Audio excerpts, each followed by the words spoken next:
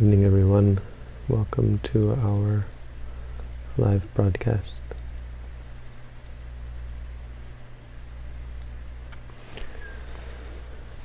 Tonight we're looking at Anguttara Nikaya, Book of Fives,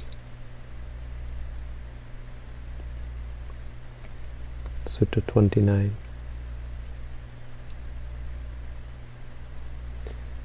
And it's quite short. Don't know if you could properly call it a sutta, though. In a sense, that's what it is. It's called the Cankama Sutta.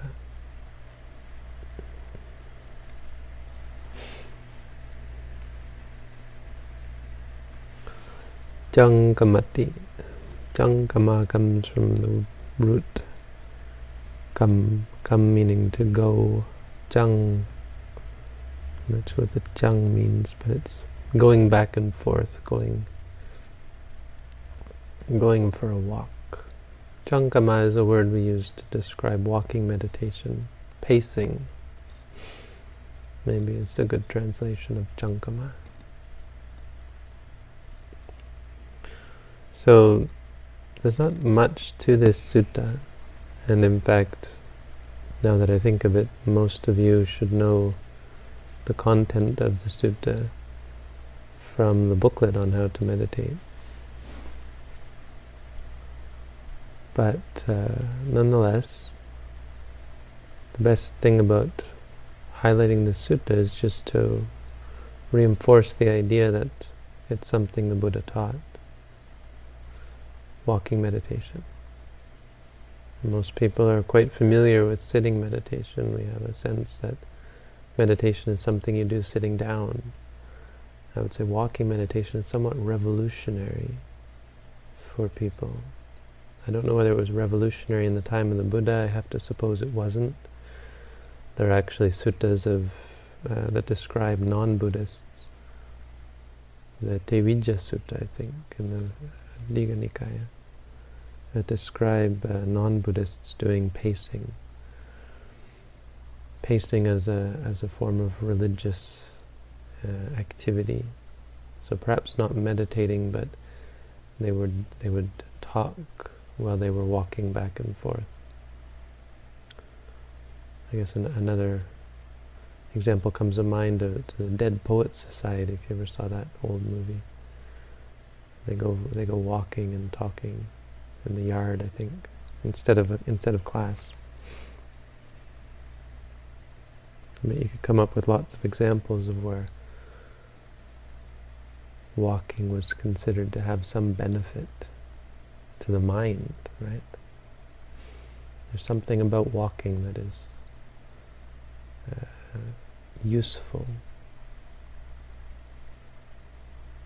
in a way that sitting meditation doesn't provide or doesn't bring to us. In a way that sitting meditation isn't. I think the biggest reason for it is that we are not rocks. We are not dirt. We are animals and we move. It's part of our nature. It's a part of the makeup of our bodies. And so the stimulation brought about by walking is very much a part of our nature. It's maybe somewhat similar to the benefit we gain from meditating outside or in nature. People will, especially with tranquility meditation, it's not so important with insight meditation, but meditating in nature is beneficial, and I think it's because it's very much a part of us. Living in nature is not something special about nature, it's the atmosphere we're used to, we're accustomed to, our bodies are accustomed to. Whereas being in cities or in even rooms is or can be somewhat jarring or lacking or alien to us.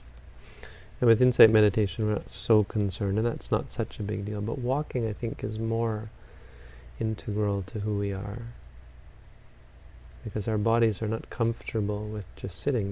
They've done studies that show that physically sitting around all day is not, apparently it reduces your life.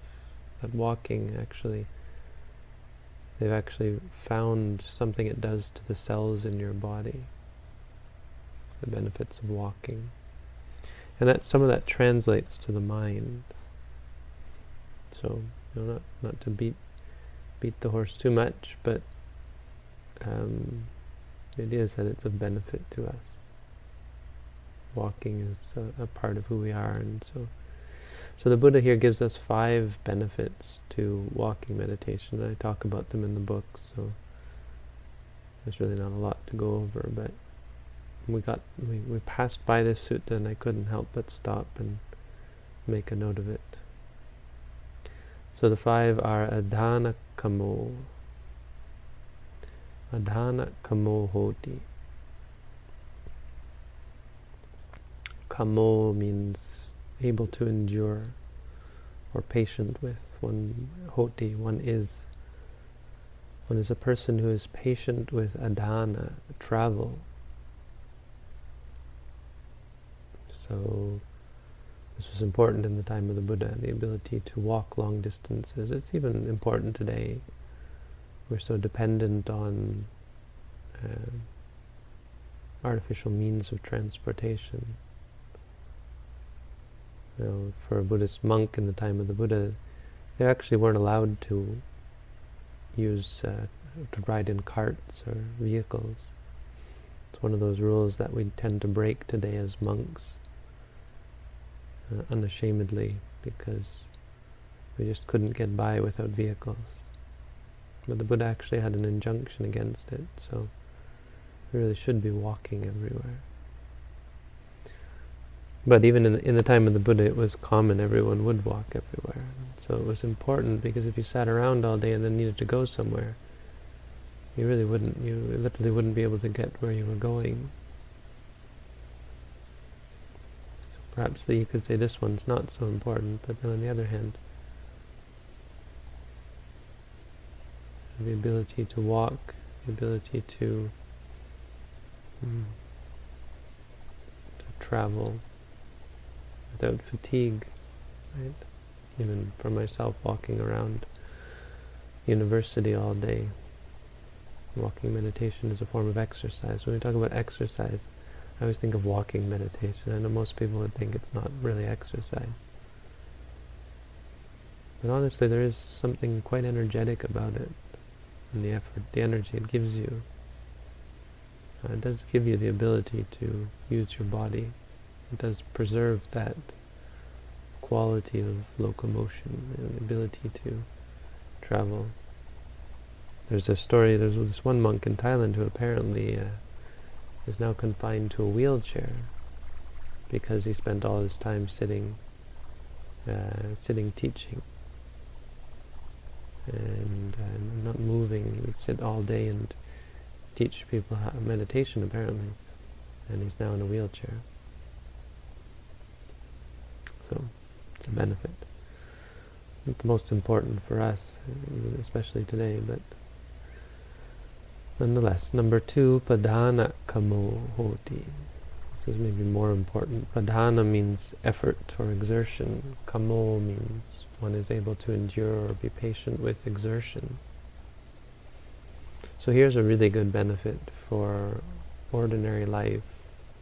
Walking meditation is repetitive. It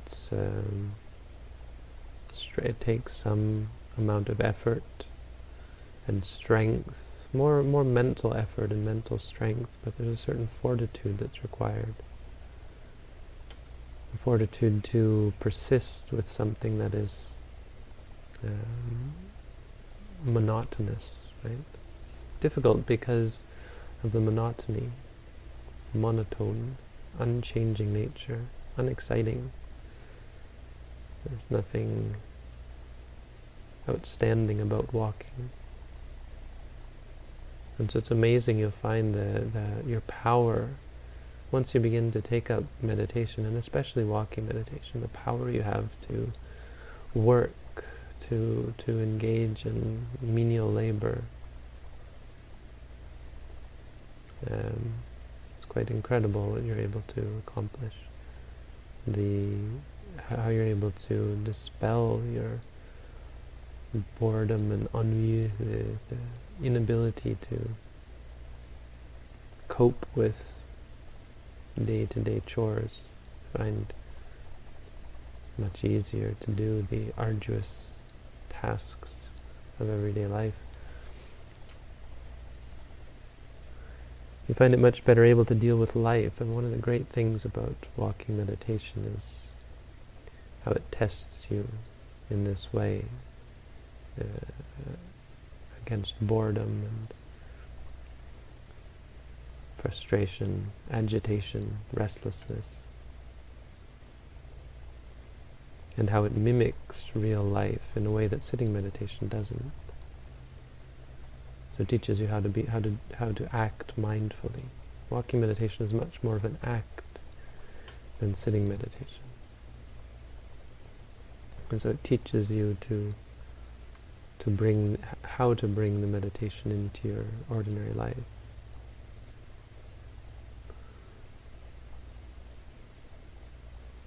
Makes you better able to bear with work that you have to do, and with everyday labor, everyday life. That's number 2. Number 3, appabado hoti. Appa means little, abada means sickness. Yes, walking meditation is good for your body.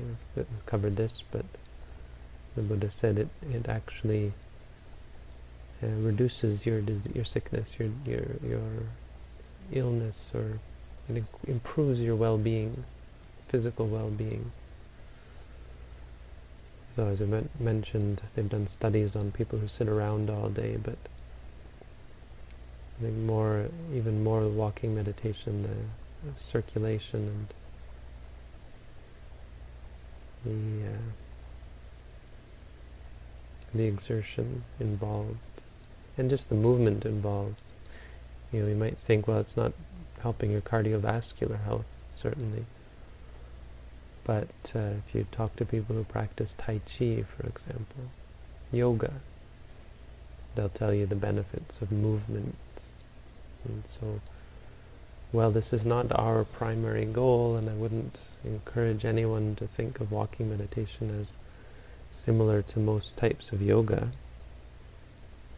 We've had, from time to time, we get meditators who turn it into yoga, where they actually, and I watched one meditator, it was incredible.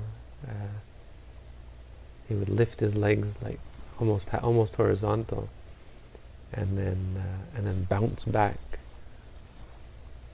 And I was watching him do it in the hall, and this woman just burst out laughing and had to run out of the hall because she couldn't, just watching this guy do his thing. And we asked him, or someone asked him later why he was doing it, and he said, well, he was trying to combine, because he wasn't getting any exercise, so he thought, well, it would be an opportunity. This we don't want. You don't want to be too obsessed with exercise. I remember one time we undertook walking meditation, or this monk invited me to do walking meditation all night, but it turned out that it was quite quick walking. We walk, and we went up to the main area in the monastery. It was a sandy area, and we'd walk about, I don't know, maybe 50 meters, and then back. And we'd walk quickly, and we would talk. We would talk about all sorts of things. And it was great. It was really energetic. I was able to stay up until like 3 in the morning walking back and forth for hours before actually giving in and going to sleep. And I went to talk to Ajahn Tong about it, and I said, what do you think of that? And he listened very quietly. He's very still. And then he said, that's Bep Farang, he said. I think he had the feeling that it was me and a bunch of Western people, or it was maybe my idea, because he said that's the Farang way. Farang is a bit of a derogatory term but it's the word they use for foreigners. It comes from the word French, but it means any European person. That's the Western way, basically. And he says that's exercise. That's the exercise way. And that's not the Buddhist way. It's kind of quite derisive. And he said in the Buddhist way you have to go very slowly. You have to be mindful. So we have in the Visuddhimagga breaking the step up into 6 parts, and being conscious of each individual part as being different, because when you lift the foot it feels different from when you move the foot, and when you lower the foot it feels different, and when you touch the floor, of course, it's a different sensation. Each piece of movement is individual, so throughout the course we increase actually the complexity, and so it's much less actually about walking than it is about moving. Each movement becomes a meditation in itself, becomes a meditation object. So yeah, you don't want to get too caught up in the idea of it being physical exercise. That's not the idea. But there is a sense, like with Tai Chi, that it helps circulation of energy and so on. We're not too caught up in that, but it is a benefit nonetheless. And sitting around all day is recognized as being unhealthy. That's number 3. Number 4, asitang pitang kayitang sayitang samma parinamang gacchati. What is eaten, what is drank, what is chewed, eaten up, and what is tasted. Food. What we eat and drink is samma parinamang gacchati, goes to be rightly digested. So it improves is a fancy way of saying it improves our, it's a Pali way of saying it improves our digestion. That's a big one. Any doctor will tell you, or I've had doctors tell me that the trouble with monks is that after they eat, they do sitting meditation. This is what a Thai doctor told me. She said, you know, monks could be healthy, but the problem is monks, right after they eat, they do sitting meditation. I thought, well, you know, honestly, from what I've seen, the real problem is that after they eat, a lot of monks go to sleep. They lie down and sleep. Very bad. But Ajahn Tong, and in our tradition, there's a sense, there's a recognition that after you eat, the best thing is walking meditation. And it makes sense, right? But so it's, you know, again, something we don't want to be too obsessed with, but something we should be conscious of, especially when we do a meditation course, because it becomes your life. And if you're not somewhat conscious of your physical health, it becomes difficult to meditate. And one meditator who stopped eating, and all he would eat was fruit. And I've seen other meditators try to do this, but this meditator, near the end of the course, he came and he said he couldn't meditate anymore because he pulled a muscle in his leg. And I can't help but think that that had something to do with the fact that he hadn't been eating solid food for weeks. So care for your health is somewhat, on a basic level, is a part of the practice. You obviously don't want to be obsessed with it, worried about it, or go over everything, like being worried about microwave food or something like that. But you do want to be concerned to the extent that you're not just sitting around all the time, because it actually is has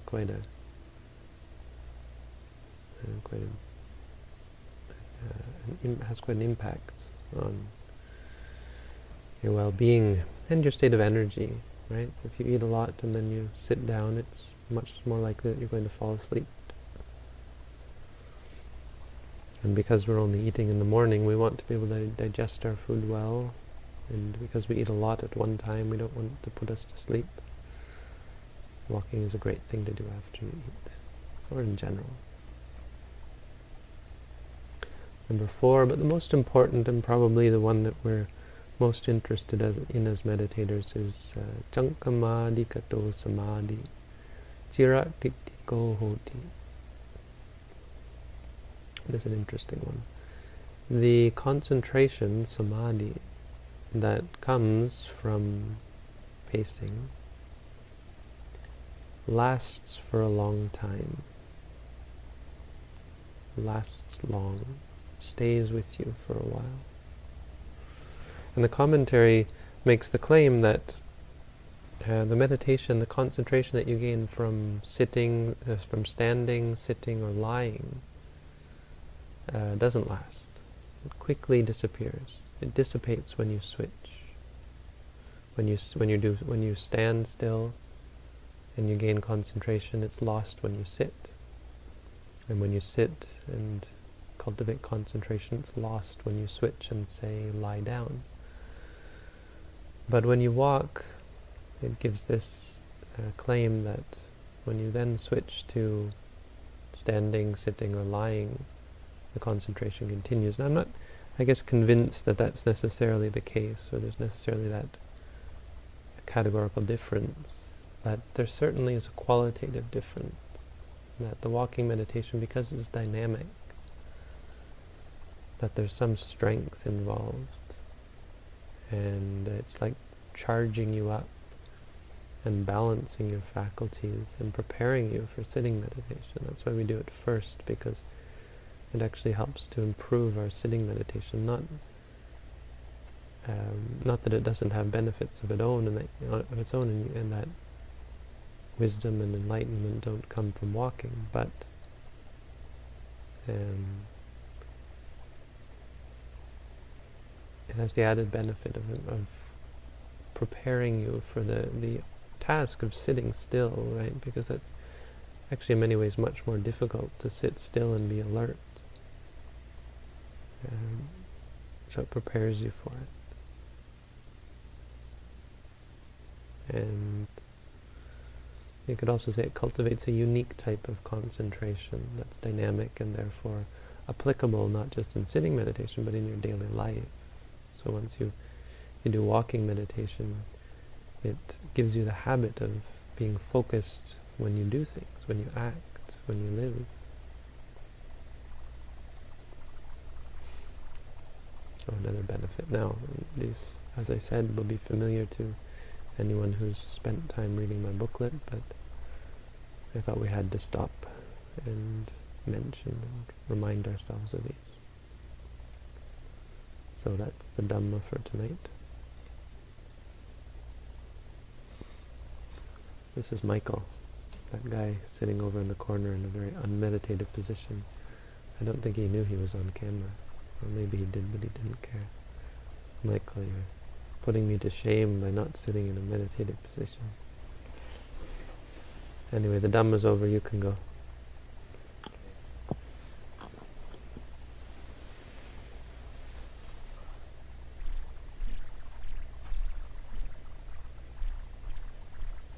He just got here.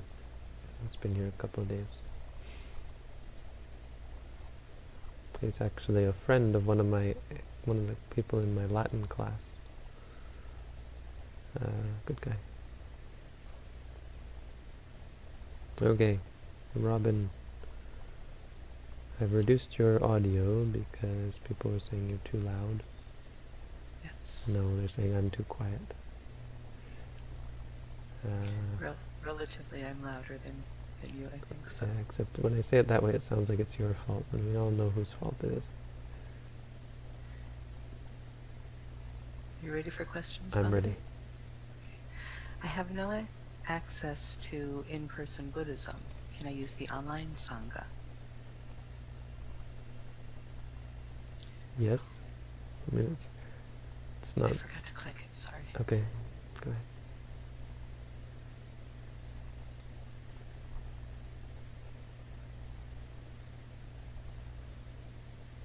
Doesn't seem to be working. Mm-hmm. You may have to reload or something.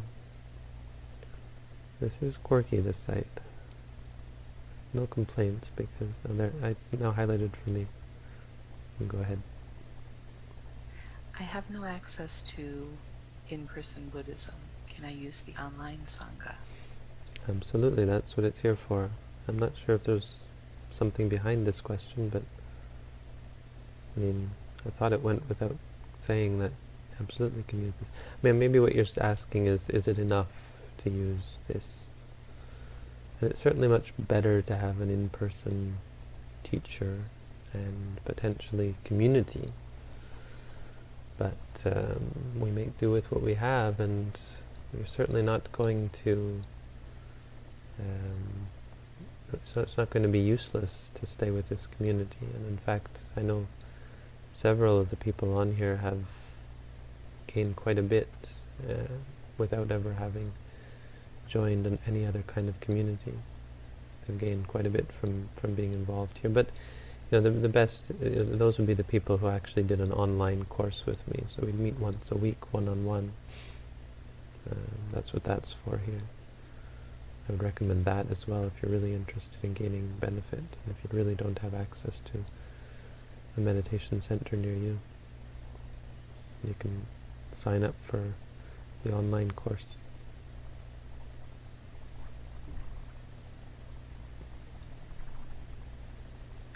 Hello, Bhante. What are memories in regard to ultimate reality and non-self? Memory is a thought that arises. It arises and ceases. And it creates what is called sanya. Sanya meaning the perception that it is like something else. So a thought will arise. Suppose you did something, now a thought that is similar to that, or that, non-technically or practically speaking, reminds you of that. It might just be an image, or it might be a concept, it might be an idea. And then you think, oh, I remember that thing. But technically speaking, it's something that is similar. Something of that kind arises, and then there's the recognition, hey, that's like that. I think probably what you're trying to get at is something like, how is it possible if there's no self, no continuity? And I mean, the universe is just incredibly complex, so exactly how memory works is interesting. I mean, a lot of memory is aided by the brain. So now that I've worded it the way I did, the brain is able to give rise to thoughts, right? Which are kind of like echoes. So the brain somehow keeps imprints of our experiences and feeds them back to us. And so that's why we're very easily able to remember things in this life. But it's not physical. The physical only brings something back that is similar. That's not the memory. And that's not the whole picture of the memory, because we haven't yet, and you know, material science, biology would be very much, neuroscience would be very much against this explanation, but the Buddhist explanation is that it's the next step that is the memory, where you say, hey, this is like that other thing. I'm remembering something. You're not actually remembering, but you put it like that to yourself because of sanya. So it's kind of a very strange state that we're able to, or that it arises, that is able to compare something from the past to something that you're experiencing now.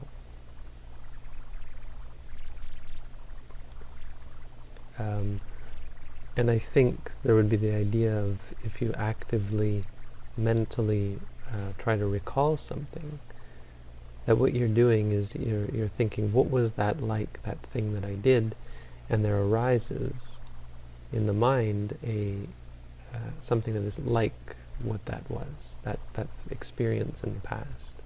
And then again, there's the recognition, oh, that is like what I did, or, oh yeah, We don't say it like that. We don't perceive it, most of us, as, oh yes, this is like something I did before. We perceive it as, I'm actually experiencing what happened before, but we're not. This is how memory is explained, the process of remembering something. As to why it's possible to remember something that happened a long time ago, or even in a past life, Buddhism doesn't really engage in such inquiries, like how is magic possible, etc., etc. I think the general sense is that the universe is very much based on experience and based on the mind, which has implications in our ability to cultivate seemingly magical powers, or metaphysical powers, I guess, and have metaphysical experiences, like remembering things at all, because we would say just remembering physical things requires something magical or something metaphysical. Like it's in the mind, the brain, as I said, can trigger it by pulling up an image, but the fact that we're even able to say, hey, that's something that happened to me in the past, is beyond the physical. So memory is something quite extraordinary, or simply metaphysical, meaning outside of the physical. So that helps clear it up a little bit. But those kind of questions, you have to understand, are bordering on speculative, and certainly not worth concerning about too much. Though, the explanation I give, I think, is useful to help us align ourselves with a Buddhist understanding of experiential reality.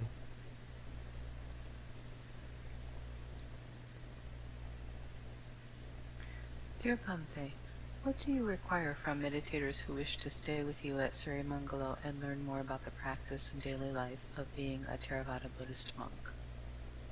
Not much. I require that you've read my booklet.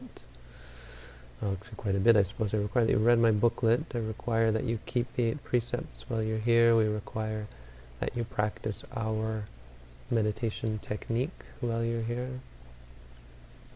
So you couldn't come here and practice in a different tradition, which might not be to some people's in line with their intentions.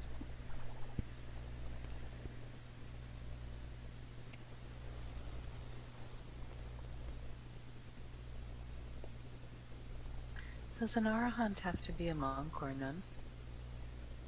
Apparently either they become a monk or a nun, or they die. It's an either-or thing. They can't live as lay people, apparently. But they could become an arahant while they're a layperson. They just have to ordain after. Yep. That happened. There's many cases of that. Bahia is a good example. There's another one, Kema, I think. Kema? There's a Queen Kema, became an arahant, and then the Buddha said, said to the king, well, either she becomes a nun or she dies. The king was like, oh no. She goes into parinibbana. He said, don't speak of parinibbana, let her become a bhikkhuni. Couldn't bear to part with her. So she became a bhikkhuni. Sometimes I wish I could go back to meditate instead of working, and that hurts my working quality and motivation. That's clinging, yes? Or is it an entire different thing that I should explore about my motivation towards work? I would say it's an entirely different thing, and Buddhist meditators often have to come to terms with their duties and have to learn to see the things that they were inspired to do in a different way. And the point being, they often miss they throw the baby out with the bathwater. So the bathwater is your appreciation of the work, your attachment and your liking of it. But the baby is your need to work. So they say, oh, I don't like to work anymore because of the meditation. Okay, I'll just stop. Which is silly, because that's not the reason you work, isn't because you like to work. But once that dries up, you still have to work. And so meditators become more aware of their duties. they often will enter into this conflict because they mistakenly give up their duties, because they've also given up their attachment. So with relationships, if you're married, you were before you were very much attached to your spouse, and now you're no longer so attached, and so you think, well, I better just get a divorce, or not get a divorce. That would be one way, but you start to neglect your spouse and your family, your children. Children might be even better. You stop taking care of them because you no longer care about them. It sounds awful, I suppose, but and maybe we'd want to phrase it a little bit differently, but you still could phrase it like as being, well, you still have duties to them. But putting it like that would make us glaringly aware that in many cases our duties are just being compassionate, being kind, being a good person. And so I guess working would be, somehow you'd have to phrase it like that, but it's quite obvious you need to work, and you shouldn't confuse these two aspects, your appreciation of something and your appreciation, your liking of something, and your appreciation of the importance of it. So it's important to keep working, unless you can find it's important to live, let's put it that way. So there are ways to go without working, but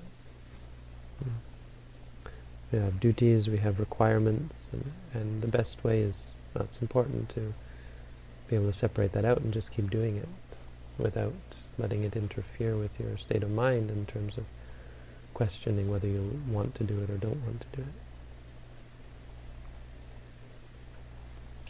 And there's another part of it that actually might have been answered in the last question, but have you ever known a man who was enlightened and yet retained his job, family, and social life?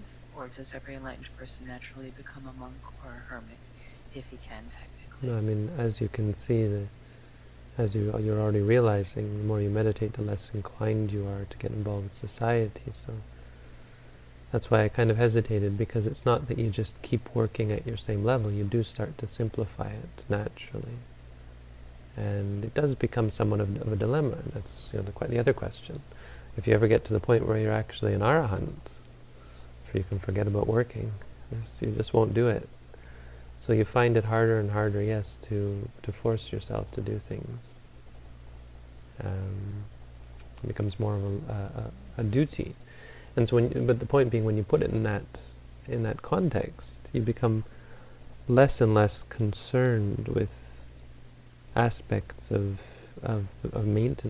your life, of maintaining aspects of your life, and so you start seeing that your duties can be reduced. You don't need to work so much. You don't need to concern yourself so much with work, as long as you can make enough to stay alive.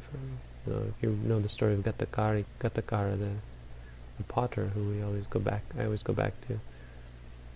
He just made pots from clay that he'd gathered and firewood and discarded wood that he'd found in the forest.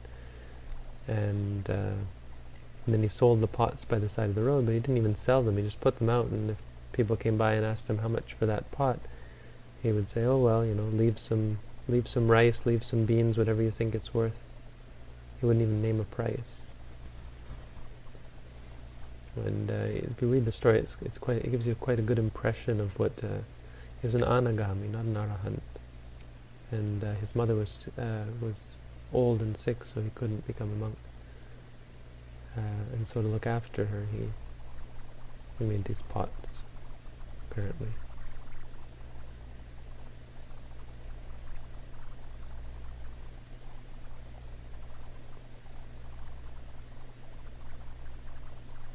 I find walking meditation much easier than sitting meditation.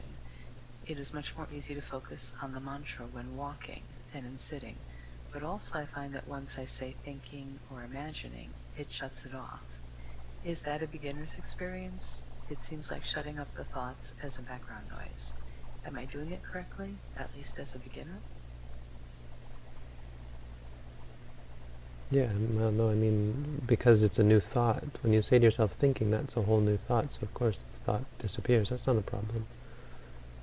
What you're doing is, again, with the noting, what you're doing is affirming the object for what it is, so that you don't instead affirm it as being good or bad. You're cultivating a neutral reaction to the object.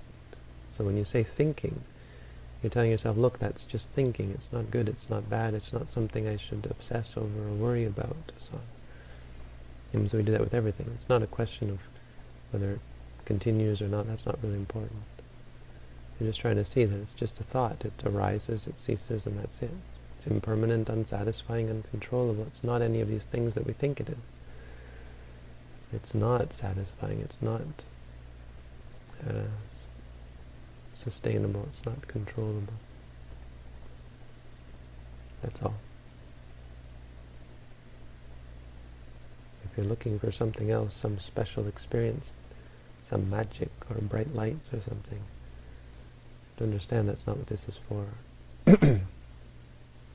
Sorry, this meditation tends to turn some people off because they say, where's the fireworks? There's no fireworks.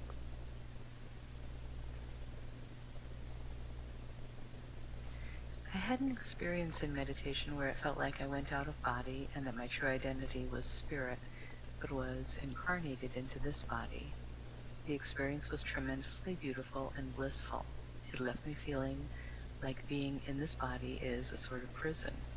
Does this sound like it may fit into any Buddhist interpretation? No, it's just, it's a common experience for meditators, but it's still delusion. The idea that there's a being, an entity, a spirit. It's the same as the feeling we have now in the body. Yes, I'm a being, an entity, a person. Whether you're in the body or out of the body, the truth is the only thing that's real is experience, and experience arises and ceases. So what happens is when you have that experience, you give rise to conception. You conceive of it as being stable, stable, lasting, a soul, a self, a spirit, etc. But that's just a conception, and the conception as well arises and ceases.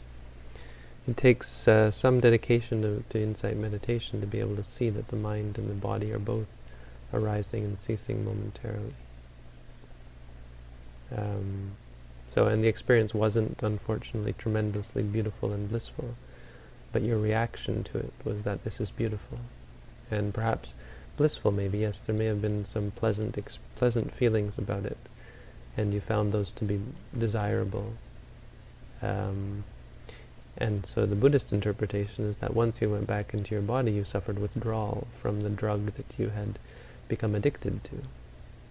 So this drug of that wonderful, blissful experience, the experience wasn't wonderful and blissful, but your liking of it, your conception of it as being wonderful and blissful left you displeased, dissatisfied with what had previously more or less satisfied you, or had not given you that discontent. And so what you're experiencing is very much what the Buddha was talking about, that tanha is the cause, craving is the cause of suffering. And it's very common for meditators who have these kind of quote-unquote special experiences. They're quite impressive. Most people, ordinary people, will never have such an experience and will believe that, be quite skeptical as to the truth of such an experience, but nonetheless, when it does occur, it's quite common for meditators to become attached to them and thereby dissatisfied with ordinary experience. So all it is a lesson in clinging and the results of clinging. Unfortunately, sorry, that's not the goal you're looking for.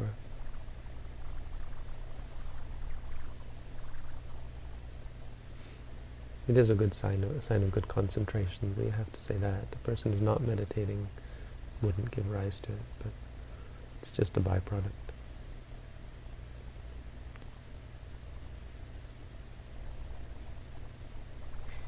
I have heard of Zen Buddhism. Obviously in Buddhism the goal is enlightenment, but in Zen they have their own technique called Zazen. Does this mean Vipassana is not the only path to enlightenment? I don't think, sorry to interrupt you, but I don't think I can answer this or the other part. It's speculative about Zazen, which, again, other religious or spiritual practices unrelated to our tradition. I don't want to encourage, speculating about other traditions, whether they're the same or different. It's not.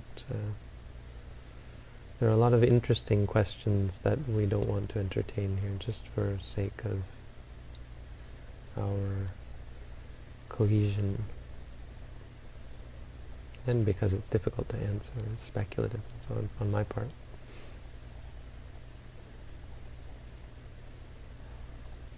I was putting a lot of effort into my touching, making sure I felt something at the exact touching point.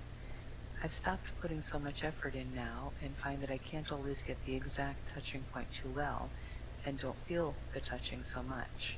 I'm guessing that this is showing me unsatisfying. Should I be waiting to note the touching until the mind settles on the exact correct point, not going back to the rising and falling until it does? Yeah, it should be clear that with that particular technique, it's not about whether you feel something or don't. It's about putting your mind at that spot, and you touch with the mind. Sometimes you feel something, sometimes you don't. As you can see, it's impermanent, it's not really under your control. That's not really the point. The exercise is just kind of like a mental training. So you put your mind at the spot and you say touching, and at the very least you're aware of the mind going to the spot. So it's at the very least mindfulness of the mind. You're watching how your mind works, and you're able to see your mind sometimes behaves, sometimes doesn't, and so on. I know some people are a bit confused about this exercise and why we're actually doing it. It's just adding something extra for advanced meditators. So I wouldn't overthink it, and definitely don't have to worry about whether you feel something or not. You can even imagine like a coin, or something the size of a coin. Yeah, even just imagine a coin touching the spot. So it's kind of like a samatha exercise in a sense, but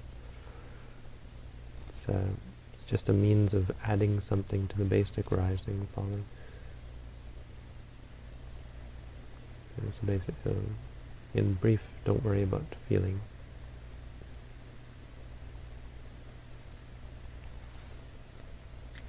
Bhante, in my experience, sitting meditation allows for deeper meditation than walking meditation. What could be causing this? An attachment to being still? Yes, we're not concerned about deeper meditation. This is samatha, or this is a different goal. Our intention is to have an ordinary state of consciousness, natural state of consciousness. You shouldn't even feel anything. You look at these guys when they get to Sankarupeka Jnana, when they get to the higher states of insight meditation, you talk to them, they just feel natural, but natural in a way like they've never felt before. It's all of ordinary people who are unnatural with their likes and dislikes.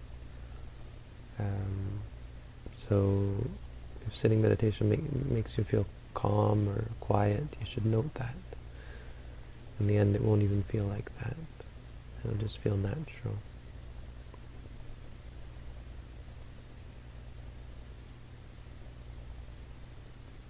Hi, Bhante and Robin. I generally do my formal sitting meditation in the morning right after I wake up. But sometimes when I'm tired, I try doing lying meditation. Generally this doesn't work, and I end up either falling back asleep or becoming completely unaware of the breath. Is there anything I can do to be more mindful when lying, or should I resolve to focus on sitting? Hi, Brenna. Good to see you. Hi, Brenna. Well, maybe you should try doing walking meditation. That can be even harder. But yeah, I would recommend at the very least sitting, or standing maybe is a good halfway. Do some standing meditation. And you can also get up and wash your face. It's a good Buddhist thing to do. Wash your face first thing in the morning. And just get your mind active. Sometimes your mind is still stuck half asleep. Your brain, I suppose. And no, your mind as well is kind of stuck in the trance, and so you have to kind of wake it up.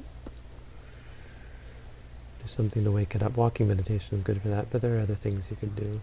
Go outside, look at the stars, do some chanting is a good one first thing in the morning.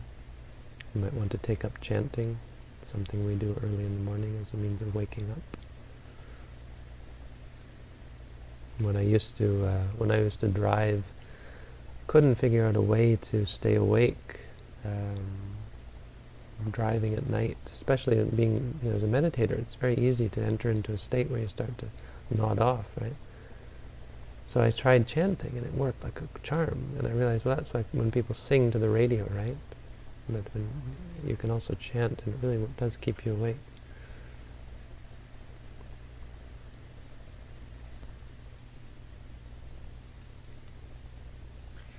Will your meditation center be around in the next 3 to 5 years, or is this a short-term project? Is optimal health a requirement? Those are very, very different questions, I think. 3 different questions. I don't know if I'll be around in the next 3 to 5 years. I'm dying, you know. I could be dead. I could be dead in a couple of years. Monks have to be very careful about talking about their health, well, teachers anyway, because they very quickly wind up with lots of medicine. I remember when I was sick in India, as soon as I told the other monks that I was sick, suddenly I had a handful. I remember my hands were full of medicine. And I was looking, and if I took all this, it would kill me. You know?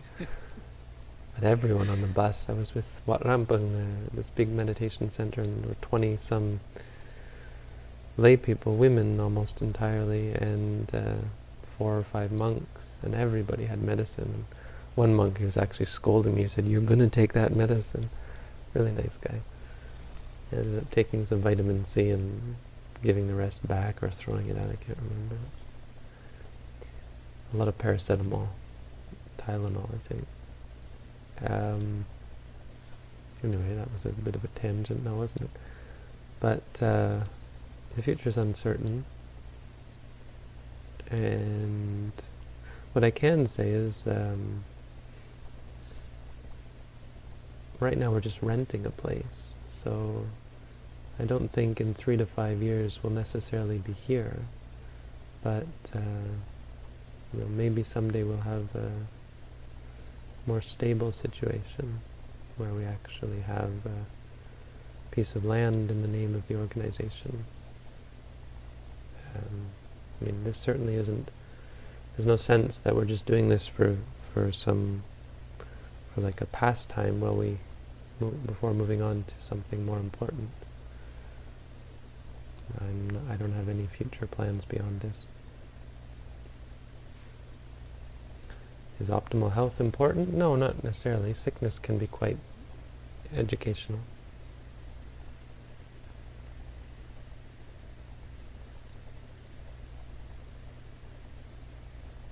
Sir, in one of the previous questions, with regard to requiring to do your duties, you said, let's put it, it's important to live. Why is it important to live? You can't meditate. Because we don't know where we're going when we die. You might die and be born an animal. You can't meditate as an animal.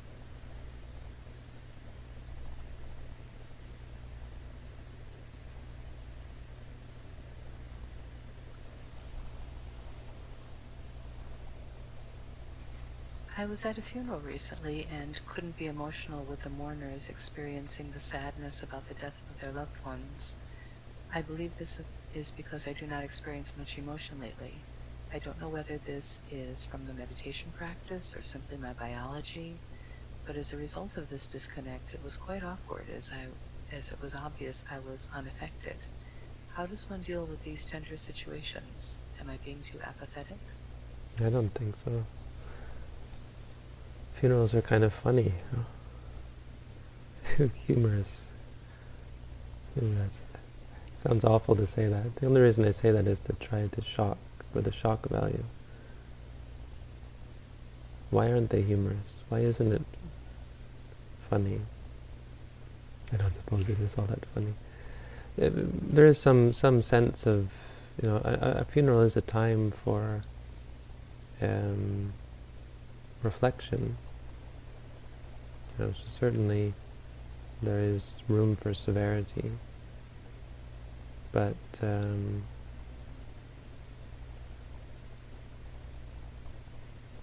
it's just simply a part of life. Death is a part of this trap that we've got ourselves in. So I think if any, I don't really think you should laugh at funerals, but what's most funny about funerals is how sad people get. It's somehow incredible how blind we are to our attachments to other people. It sounds cruel, I suppose.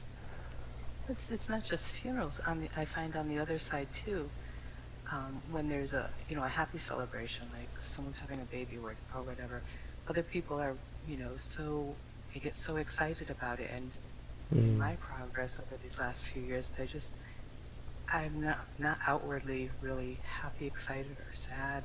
Right. It's just more subtle. Yeah, no, I mean that's a good answer. I was just trying to think more theoretically about philosophically about the nature of a funeral. But it's incredible. Like we'll go and give talks and at funerals and try and explain to people. Really, there's no benefit to being sad. It doesn't help the person who died. It's not actually of any use to you or that person. And then after giving this talk, and you think, well, they kind of understood what I was saying, then the family gets up and cries, of course, because it's not intellectual. It's a really deep-seated attachment.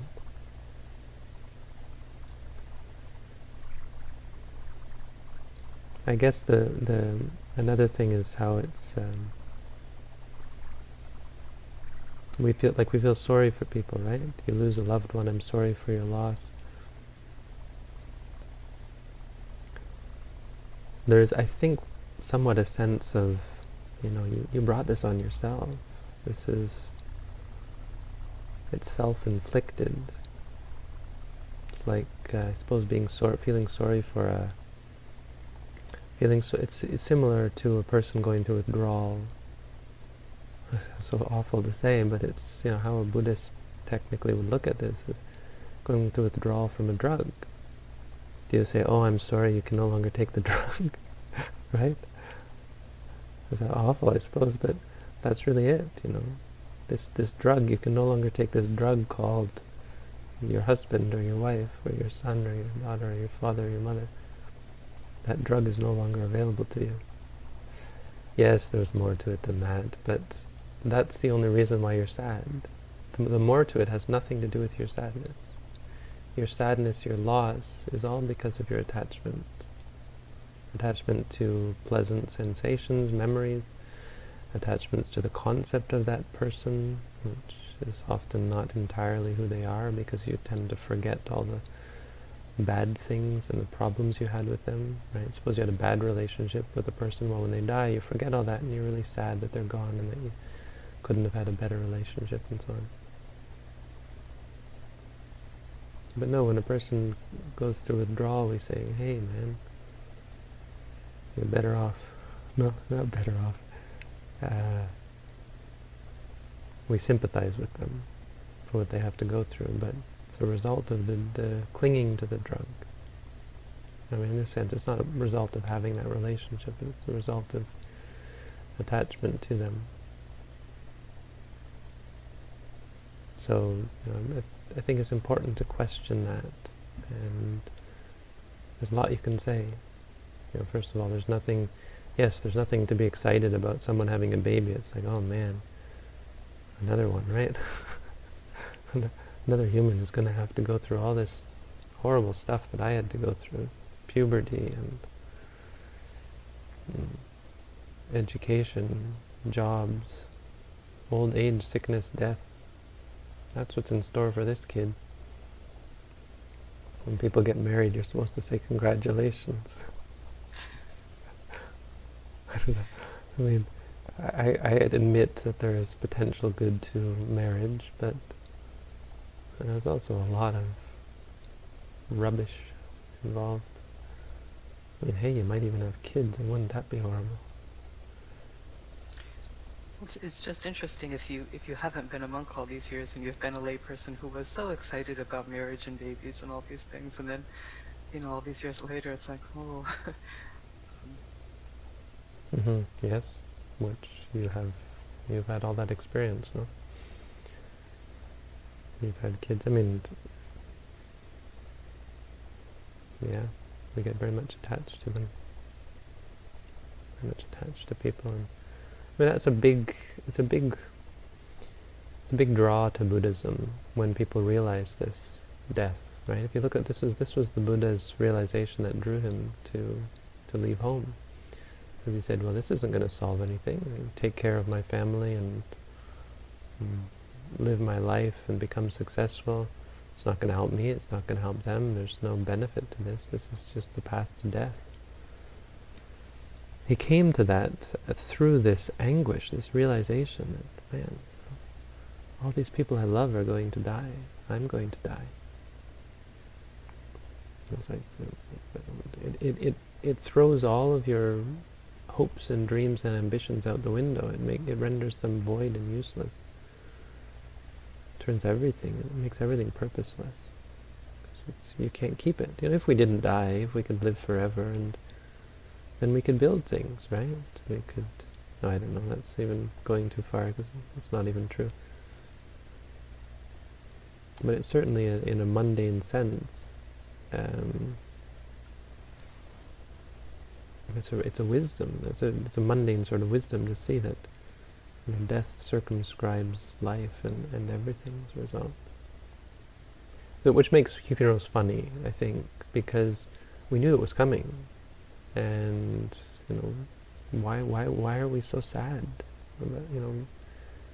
Why is this such a suffering to us? Didn't you know your family was going to die? Didn't you know these people were all going to die? We're kind of dumb that way, really.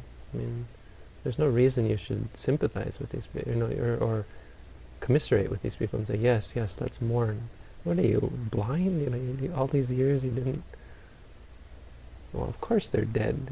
That's the end of life. That's what happened. But yeah, probably not the right thing to say at the funeral either. No. Compassion, No, or anywhere, or on, karuna, like on the practice. internet, for example.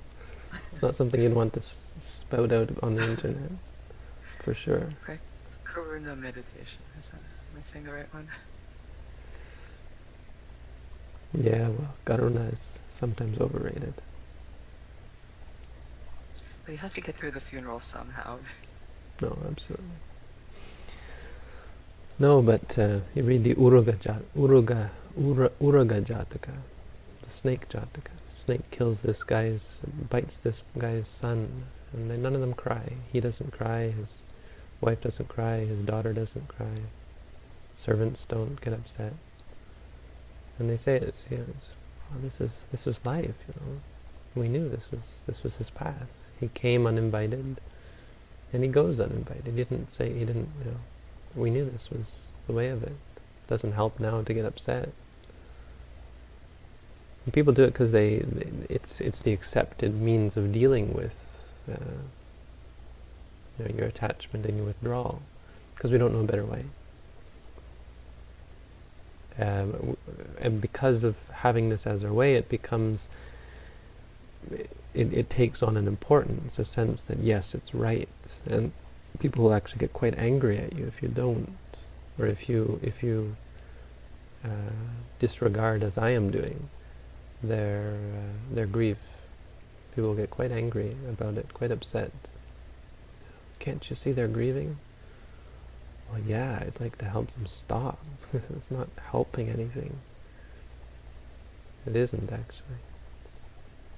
It's a temporary relief. Crying apparently releases chemicals, and it's quite pleasant to cry, so it's a relief to cry.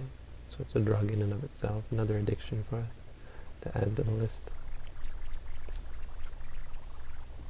Good stuff. you know, hopefully food for thought. I mean, I'm not trying to be facetious or smarmy or overly making light of an issue, but the issue is more people's addiction than it is the sadness of the event, because the event is just a part of life. I mean, it's something we all knew was coming, and it shouldn't have been a surprise to any of us. It's quite sad that we are so sad. That's the real problem. So hopefully that helps. You know, at least gives you someone on your side to say, hey, you're not wrong. But I think, yes, Robin is absolutely correct that probably the best thing to do, and what of course any reasonable human being would do, is to express, you know, some sense of sympathy for the person's sadness and for other people's sadness, and to temper your own ordinary activity. Like you wouldn't want to at a funeral start, I don't know, talking about work or other things. You have to give a sense. And I think that's where you actually could, as a Buddhist, understand the sense of severity of the occasion. As I said, death is a serious thing. You know, it should help us all remember the fact that, you know, this is the end of life. Not get sad. That's not the point. But to stir you and almost make you afraid. You know, to wake you up and say, "Wow, yeah, that's going to happen to me." That's absolutely what should come. Look at a dead person and say, man, they were here and now they're gone. Life is so uncertain. So you shouldn't laugh. I didn't really mean to say it's funny. It's curious, and they are kind of funny when you think about them, but it's not a time for humor. I didn't mean to suggest that.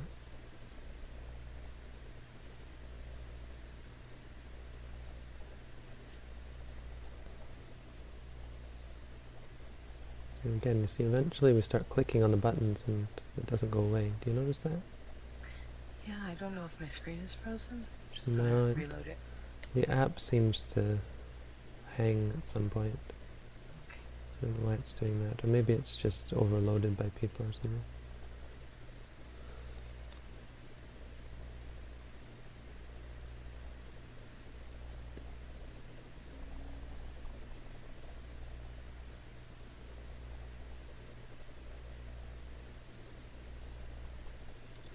Bhante, what is the basis for calling Pachaka Pariga Jnana, second insight knowledge, attainer, as Chula, small, Sotapanna, or Niyata Katika? Does that mean there's no chance for the meditator to deteriorate in the present life after attaining that knowledge, even if he doesn't meditate? That's what it means. No, I don't know. That's what the Visuddhimagga says, so we give it some weight. We might not be entirely, I mean, the Buddha never said such a thing, so we might not be entirely reliant upon it as true, but it's certainly worth giving some attention to. The point, if you want an explanation, the point is that the second stage of knowledge has to do with the understanding of karma. So the idea is that a person who's attained it has an understanding of right and wrong, because they've started to see, yes, good leads to good, bad leads to bad. And that the power of that understanding is said to be enough to... The point being that it's not permanent, that knowledge. So with death one might completely lose sight of... Well, not completely, but it'll go away to some extent. So that's why it's only for this life. But as long as in this life, the idea is that knowledge sticks with you in this life, and therefore when you die it's strong enough to keep you from being born in hell. That's all it means.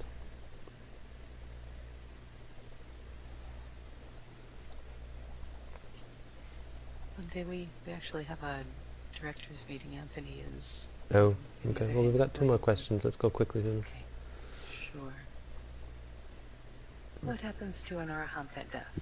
Arahants don't exist, so and death doesn't exist either. So It's not a very good question. I mean, it's a common question. It's a question that actually is asked in the Buddha's teaching, but I don't have time to go into why it is, but neither an arahant nor death actually exists. So, technically speaking, it's not a thing that happens.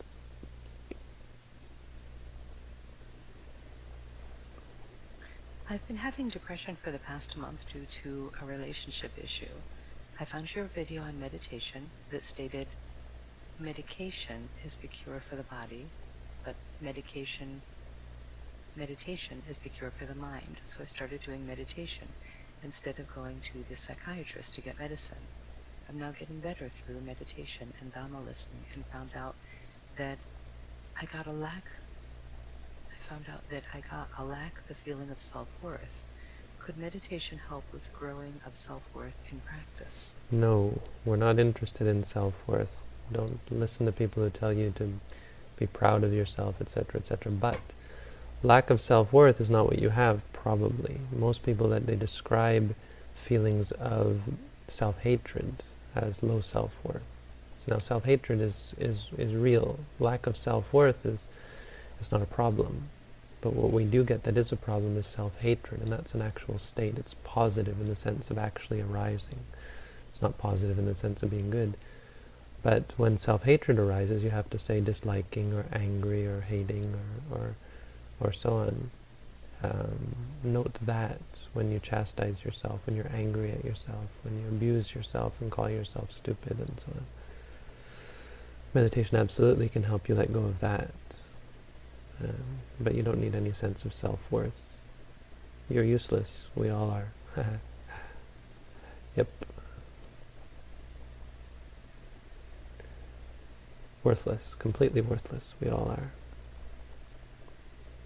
But I have to go into detail to explain that one. But yeah, it's important to say, to counteract this idea, you're worth something, you're valuable, you're special. No, you're not.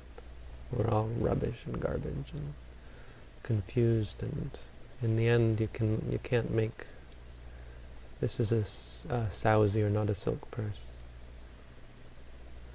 In the end you just end up letting go of yourself. Then you're much happier, much more peaceful.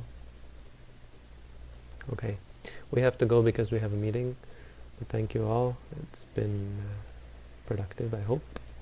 Thanks for tuning in. Thank you for your questions. Wishing you all good practice. Have a good night.